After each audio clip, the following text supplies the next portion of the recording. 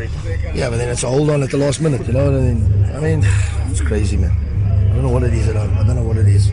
We get anxious and just, you know, we could have been the first half. We could really been safe and played with a little bit more swagger, or whatever you want to call it, a little bit more confidence, you know. And you know, watch games. I watch Leicester play. They haven't won a game in how many games? As soon as they score the first goal, the second, and then you see them, they score 4, and that's what it could have been tonight, you know. So disappointing from that perspective, but obviously to win at home was important. That was important. It hasn't been good here this year, and that's been the problem, you know. We haven't scored. Have we scored more than one goal? I can't even think. I don't think so.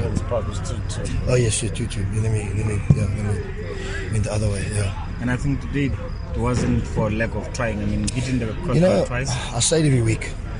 You know, we had a bit of a blow up last week. But the players are giving me everything. They give me everything every day, every game. So I can't fault the players. You know, I can't fault them. I mean, we played like this against Chipper on Saturday. Good effort, closing down, working hard.